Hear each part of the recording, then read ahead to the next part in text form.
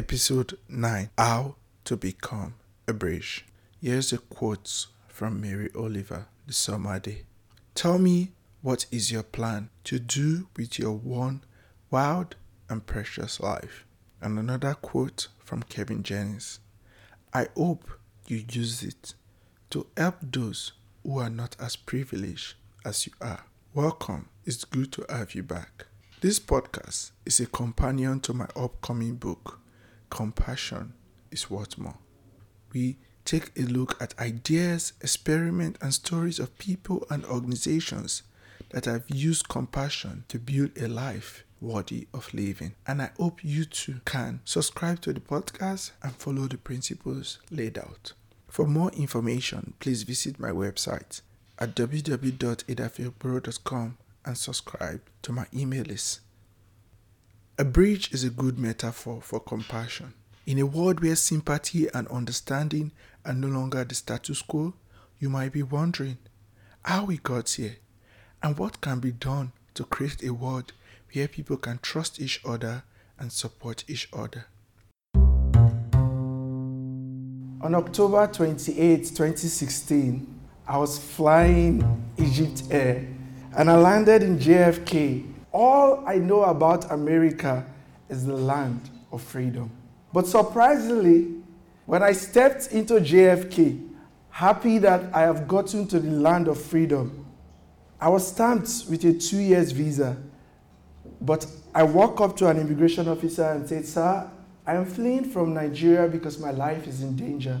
But the immigration officer told me that, "Sorry, we don't have anywhere to keep you, so we're taking you to a jail."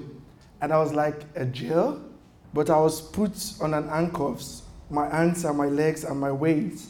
And I was thrown into a bus that was driving me to a place I don't know.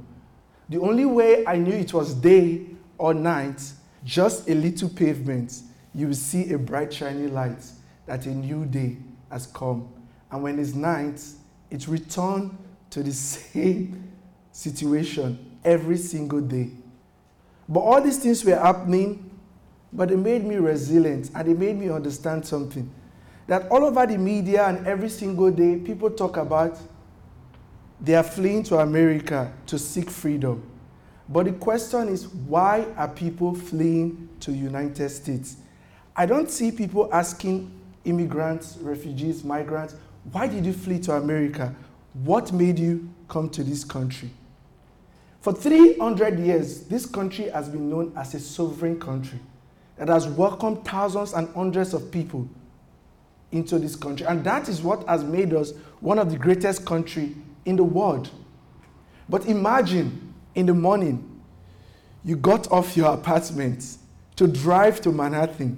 When you got to the bridge, you discover that you couldn't connect to the other side of the bridge.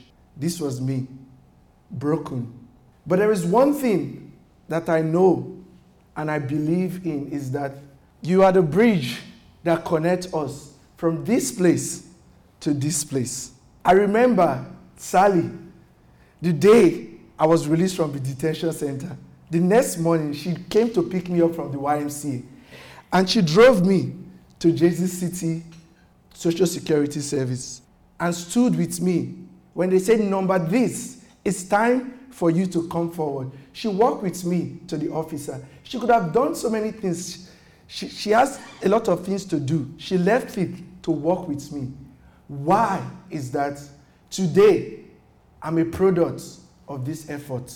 For somebody to stay with me and say, "We are going to register Social Security today," all through the way, I was broken. I don't have money. I don't have anything. But just to see somebody that stood with me through the process is enough. Most of the times we say we don't have resources. But it's not about having resources, but it's about being resourceful. Because when you give a refugee, an immigrant, or an asylee, or a migrant your time, you are not helping them. Because your time cannot change their life. But you are telling them that a word that have placed them in a position of no value, you see them, you hear them, and you validate that they are human beings. That is more than providing any kind of aid you can give to somebody. For you to be a bridge, you have to have a just cause. When you have a just cause, you can abandon everything because of that cause. Why is that? You know the purpose of what you are fighting for. That singular thing you are fighting for might not make meaning to anybody around you today, tomorrow, or years to come.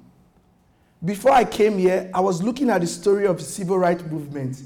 I was listening to the audio interview. He said the reason why I did not move to the back of the bus is because even if I do, I will not be recognized because I am gay. But it does not stop me from recording this interview today because I know one day it will save one person. So his cause was just to save one person. So I will tell each and everybody today, for you to be a bridge is to know why you are supporting that cause. If you know the why of that cause, it will not urge you to help somebody. Sally, I will tell you the truth, walk me through the process and push me like a baby through each and every step.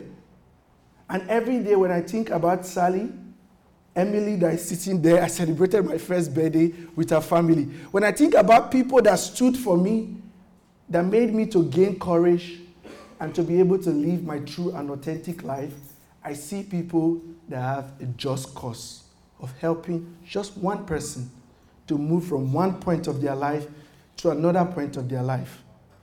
But that is for an individual goal. But as an organization, you will say that it is difficult for me to do this in my organization because my boss would not agree. But some of you here are bosses. Some of you are leaders of your organization. When you don't trust people you work with, that team cannot produce any good results. Sally, for example, works 6 p.m., no time. Sally, do you have time sheet you clock in? She doesn't have time sheet she clock in. But the organization, I'm a board member of First Friend. She doesn't clock in, but we trust and believe that she will deliver.